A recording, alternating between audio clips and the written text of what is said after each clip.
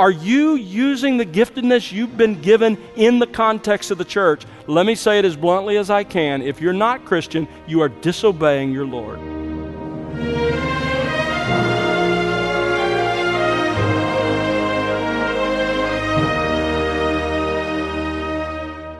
Welcome to The Word Unleashed with Tom Pennington. Tom is pastor-teacher at Countryside Bible Church in Southlake, Texas. Do you see your service in the church as part of the grace God has given to you? If you're a believer, did you know that Jesus commands service on the part of every believer in the context of the church? Hello again, I'm Bill Wright, and today Tom has part 2 of his current series titled Gifted to Serve. You know, there is a specific way that God has designed His church to function, and the body of Christ, the church, only functions properly when you're doing your part, when you're using the giftedness God has given you, regardless of how you may value your spiritual gift. Friend, are you serving others in your congregation? Or have you downplayed the importance of your giftedness, your ministry to your brothers and sisters in the church? Keep those questions in mind as we join Tom Pennington now on The Word Unleashed. Now, exhortation can be accomplished publicly through preaching, as we saw in 1 Timothy 4:13, where Paul says, Timothy, in your preaching, make sure you exhort. It can happen publicly through writing. I mean, the word is used in chapter 12, verse 1 of Romans. I urge you, there's the word. I implore you. But it can also be used privately in private counsel that's given. This is what Barnabas did with the apostles when he took them aside and explained to them what had happened with Paul and brought them along to accept him.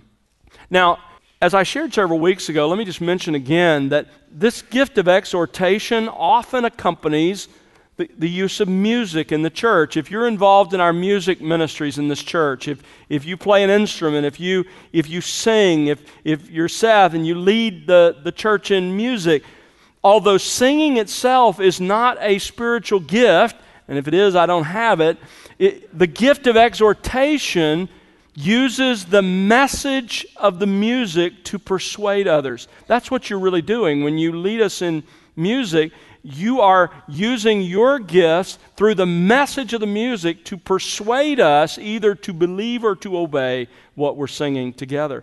So if you're engaged in our music ministry, you are really exercising the gift of exhortation. That brings us back to Romans 12 and to the 5th gift that he mentions, and it's the gift of giving. Verse 8 says, he who gives with liberality.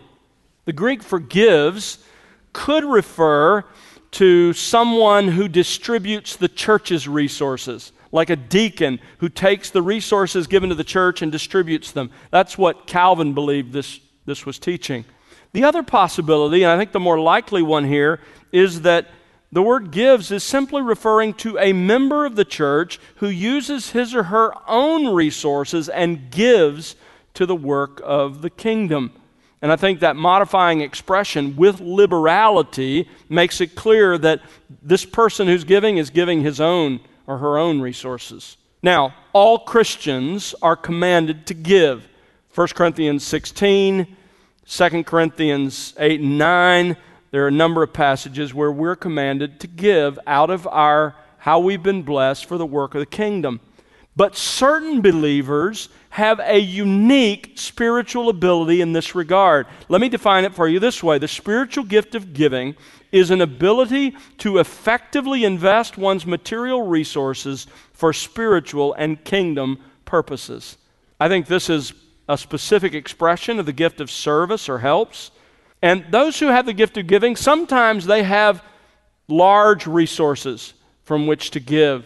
Other times, those with the gift of giving honestly have meager resources, like the Macedonians who gave generously in spite of their poverty. An example of someone in the New Testament with the gift of giving may very well be Barnabas. In Acts chapter 4, verses 36 and 37, we read Joseph, a Levite of Cyprian birth, who was also called Barnabas by the apostles, which translated means son of encouragement, and who owned a tract of land, sold it, and brought the money and laid it at the apostles' feet in order to advance the kingdom, to care for the church.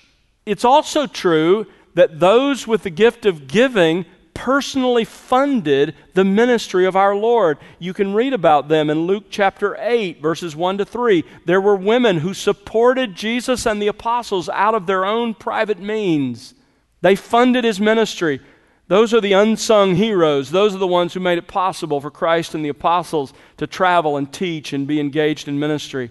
And this still happens today.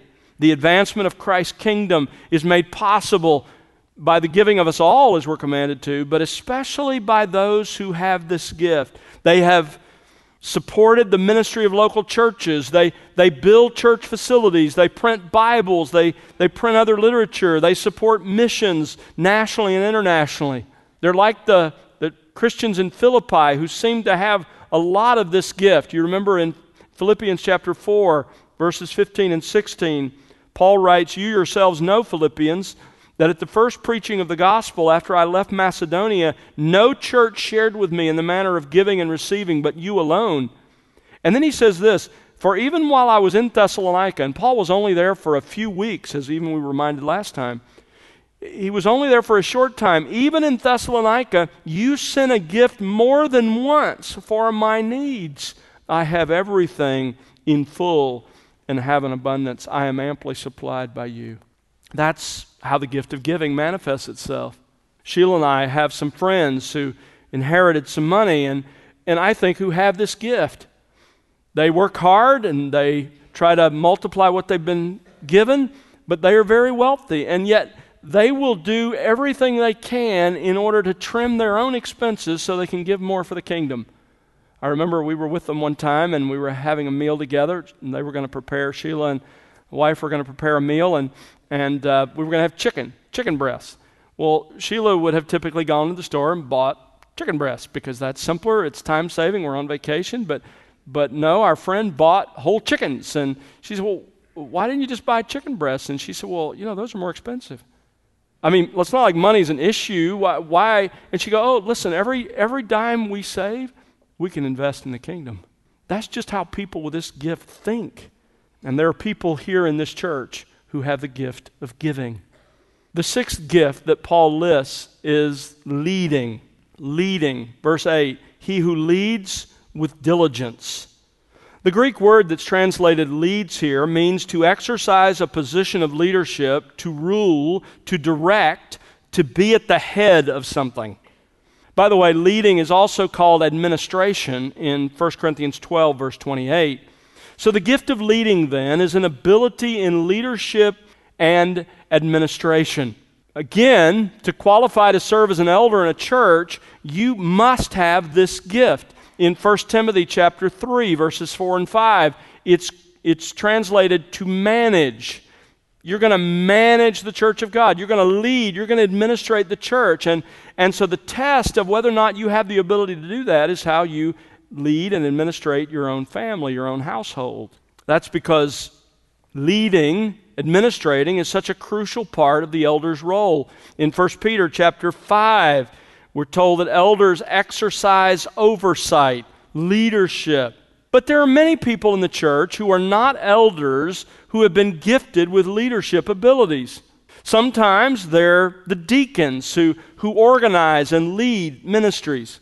Other times, there are those in the church with this gift who don't hold the office, who aren't elders, who aren't deacons. They're merely members of the church, but they have this gift. And their leadership may involve a ministry of the church. It may involve a part of a ministry. It may involve one small aspect of a ministry, and yet they're providing administrative oversight to that responsibility. The gift of leadership is absolutely essential to the proper functioning of the body of Christ. I'm often told by people, Countryside, everything's just run so well and it's done with such excellence. And they look at me like I'm responsible for that. It's like, look, the reason that happens is because the Lord has blessed our church with a lot of people who have the gift of leading and administration. And they use those gifts in the church. The seventh gift, listed here in Romans chapter 12, is showing mercy. Showing mercy. Notice verse 8. He who shows mercy. Again, all of us as believers are to show mercy to those in need. But there are those among us with a special, unique capacity to show mercy. This gift is I think, again, an expression of the gift of helps or service. The Greek word show mercy here is always in the context of those who are in trouble, those who are in difficulty. In fact, most often, this word is used of God showing mercy to us as human beings. In fact, you remember back in chapter 9, our salvation was described as God showing us what? Showing us mercy. God showed us mercy. You were created by God to glorify Him, to obey Him, to listen to His voice, to follow Him, to worship Him, to serve Him. But you, like me, haven't done that with your entire life. Instead, you've lived it for yourself. You've rebelled against your Creator, and you have earned the just punishment for that rebellion. That rebellion, by the way, is simply called sin by the Scripture, and the punishment is eternal judgment, according to Jesus Christ Himself. That's what's coming. That's what you've earned. That's what I've earned. But God is merciful, and in His mercy, He sent His only Son from heaven to become one of us. He became a full human being just like you are, and He lived a perfect life of obedience to God. For 33 years, He obeyed God's law perfectly. And then at the end of His life, He died as a sacrifice, giving Himself as the way to satisfy the justice of God against the sins of everyone who would ever believe in Him. In fact, Peter puts it this way: He Himself bore our sins in His own body on the tree so that we might live to God. That's what Jesus did. And then God raised Him from the dead. What you need is that mercy that Jesus purchased for you. How does it become yours? You throw yourself on the mercy of God. You want to see a beautiful picture of it? Jesus told the story of a tax collector who went up to the temple to pray. And he went up to the temple, and this is what he said. He wouldn't even lift his eyes to heaven when he prayed. He looked at the ground, and he beat his chest, and he said, God, show me mercy. Be merciful to me, the sinner. You know what Jesus said about that man? He left the temple justified, right with God. This morning, if you will simply acknowledge your sin and throw yourself on the mercy of God, He will be merciful, and He will make you right with Him through the work of Jesus Christ. That's what we need, is God's mercy. So it's usually God who shows mercy. In fact, here in Romans 12, this is the only time Paul ever uses this expression, show mercy, for the action of human beings. But there are those in the church who have this spiritual gift. What is it? The gift of showing mercy is an ability to help, assist, and relieve those experiencing distress, misery, or pain. In 1 Timothy chapter 5, verse 10, Paul says, those who were widows indeed are those who, listen to this, assisted those in distress. That's showing mercy. In Acts chapter 9, verse 36, Dorcas is described as abounding with deeds of kindness and charity, which she continually did. Showing mercy has so many contemporary expressions. People with this gift in our church, people who have the gift of showing mercy, these are the people who prepare meals for the families of those recovering from surgery or families after a funeral. They visit people in the hospital. They care for shut-ins. They reach out to those battling cancer or other life-destructive illnesses. They minister to those with special needs. They care for widows and orphans. This is such a vital gift for the function of the body of Christ. These are the permanent, edifying gifts Christ has given His church. Now look back at Romans 12, because I don't want you to miss the main point Paul is making in this section. With 4 of the 7 gifts, Paul says, if you receive this gift, use it. That's what he's saying. If you've got the gift, use it. God expects you in the context of the church to wholeheartedly use the gift the Spirit has given you. Lloyd Jones writes, it is the business of each person to use his or her gift and to exercise it to the full and to the glory of God and to the benefit of the church, whatever your gift may be, concentrate on that. By the way, look again at that list in verses 6 through 8. Do you realize that our Lord demonstrated every one of those gifts in his earthly ministry? So it's no wonder that when he starts distributing gifts to his body, guess what he gives? If we're going to use our giftedness responsibly, then you need to understand you need to use the gift you've been given. Use it, and use it as your primary ministry in the context of the church. So my question to you this morning, if I can step away from teaching for a moment and exhort you, are you doing that? Are you using the giftedness you've been given in the context of the church? Let me say it as bluntly as I can. If you're not Christian, you are disobeying your Lord. So get with the program. Paul says, use it in the church. If we're going to use our giftedness responsibly, there's one final priority, and that is use your giftedness with the right attitude. Use it with the right attitude.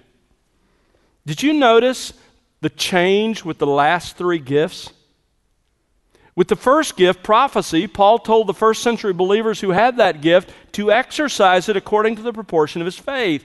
But then with the next three gifts, he said, with service, teaching, and exhortation, focus your ministry in the church on using that gift. If you have the gift of serving, use it in serving. If you have the gift of teaching, use it in teaching. If you have the gift of exhortation, use it in exhortation. But with the last three gifts, Paul tells us to use them with the right attitudes. Notice the fifth gift. He says, give with liberality. Verse 8, he who gives with liberality. The Greek word, translated liberality, means single as opposed to twofold. So Paul could be saying, give with integrity, or we could say it, give with sincerity. In other words, when you give, don't give for something you're getting out of it, your reputation or anything else. Give for the need of the others and for the glory of God. If you have the gift of giving, give from your heart to the Lord, not to impress others, like the hypocrites in Matthew 6. Don't let your right hand know what your left hand is doing, as Jesus says. But this Greek word liberality can also mean just that, generosity. And that's why it's translated that way here. I think that is what Paul means. It's like the Macedonian believers in 2 Corinthians chapter 8, verse 2, who, although they were poor, gave generously. Paul says, listen, if you have the gift of giving, then give generously. Give with liberality. If you're one who has the gift of giving, here's one of those occasions when it's okay to be liberal. The sixth gift is lead with diligence. Lead with diligence. This word diligence, the Greek word, is a complicated word. It includes the concepts of eager, earnest, willing, wholehearted. And so the closest English equivalent is the word diligence. It's like 1 Peter chapter 5, verse 2 says the elders are to exercise oversight or lead not under compulsion, but voluntarily, not for sordid gain, but with eagerness. If you have the gift of leading or administration, fulfill that responsibility with diligence. And then the seventh one, notice he says, show mercy with cheerfulness. It's the opposite of doing it under compulsion. Don't do it because you have to. If you have the gift of mercy, do it because you want to, wholeheartedly. Never do what you do with the gift of mercy as if you're merely determined to get through an unpleasant task. Leon Morris writes, mercy is not a grim duty, but a joy and a delight. If you have the gift of mercy, how can you remain cheerful in that? I mean, you're dealing often with hard things. How do you remain cheerful? The answer is you remind yourself who you're really serving when you're serving that Christian. You remember Matthew 25, verse 40? Jesus lists all of these really practical things. And then he says, truly I say to you, to the extent that you did it to one of these brothers of mine, even the least of them, you did it to me. You realize when you show mercy to a brother or sister in Christ, if you have that gift, Christ says, it's like you're doing it to me. That's how I see it. You're taking care of me at the hospital. You're taking care of me as a shut-in. That's how you can remain cheerful. So, what about the other gifts, the other 4? What are the right attitudes for the previous 4 gifts where he didn't list an attitude? Well, let me just show you from other places how he teaches us to exercise these gifts. First of all, in the first century, if you had the gift of prophecy, he says, prophesy with carefulness. Verse 6, if prophecy, then make sure you only prophesy what is according to the proportion of your faith. That is, only tell people what God is saying if that's what God revealed to you. So, in the first century, if you had the gift of prophecy, you were to prophesy with carefulness. Secondly, serve. Serve with dependence on God. 1 Peter 4:11 says, whoever serves is to do so as one who is serving by the strength which God supplies. You know, it's so easy if you have the gift of serving to say, look, I can make this meal with my hands tied behind my back, and to depend solely on yourself. But you were to exercise the gift of service, realizing this is not a natural ability, this is a spiritually given ability, and you are to depend on God as you exercise the gift of serving, whatever that serving may be. Teaching. Teach as if you were speaking God's utterances. 1 Peter 4:11, whoever speaks is to do so as one who is speaking the utterances of God. That defines what you teach. Listen, don't get up and share all of your opinions. Instead, you read the text, you explain the text, you apply the text. Stick with the utterances of God. With exhortation, exhort with patience and instruction. 2 Timothy 4:2 says, preach the word, be ready in season and out of season, reprove, rebuke, exhort with great patience and instruction. Keep teaching as you exhort, but don't give up. You know, we can be so impatient with people. And yet remember the apostles. Think about this. They had the best teacher, the best exhorter that ever lived. And he had them with him for the better part of 3.5 years, teaching them day and night. And yet after 3.5 years with Jesus, on the night before the crucifixion, they're arguing about who's the greatest. So be patient with people. Let the word have its time and work in their lives, just as you want God to allow it to have with you. So don't miss the big picture. God has gifted every individual Christian. That includes you. If you are a believer in Jesus Christ, the Holy Spirit has gifted you to serve in this church. So think about your spiritual gift accurately. Don't think too highly of yourself and your gift, nor are you to think badly of your gift. Instead, you're to think literally what Paul says is sanely. Have a sane view of yourself and your giftedness. How does that happen? Well, remember that your unique ability to serve is a gracious, sovereign gift of God. Look at the end of verse 3. As God has allotted to each. And remember, verses 4 and 5, that you're just one member of Christ's body and you're there to serve the rest of the members. If you'll do that, if you'll think like that, then it'll keep you sane in your thinking about your gift. It'll keep you accurate in how you think. And then use your gift responsibly. Make sure you understand the New Testament spiritual gifts, but then use it. Use your giftedness as your primary ministry in this church. Get busy. Get involved. And as you use it, make sure you use it with the right attitude, with the right spirit, so that it honors our Lord even as you carry it out. Understand that as we each use our giftedness, as you use yours and I use mine, Paul says in Ephesians 4, the result is the entire body is built up together. That's the goal, until we all increasingly resemble the moral character of Jesus Christ. Let's serve Him together. Let's pray.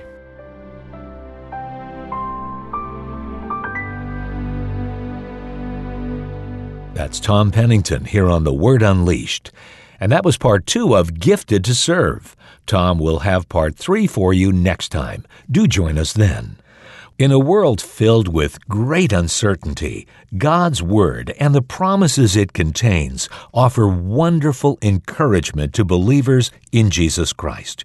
We pray that the ministry of the Word Unleashed is playing a prominent role to that effect, and we'd love to hear how that works in your life and personal walk with the Lord. Write to us, won't you? Our address is listeners@thewordunleashed.org. Again, that's listeners@thewordunleashed.org.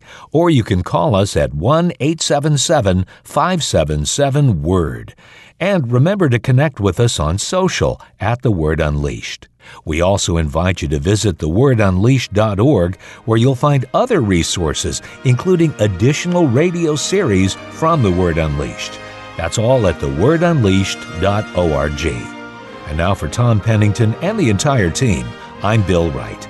Thanks for listening to The Word Unleashed, exalting God's glory, explaining God's truth.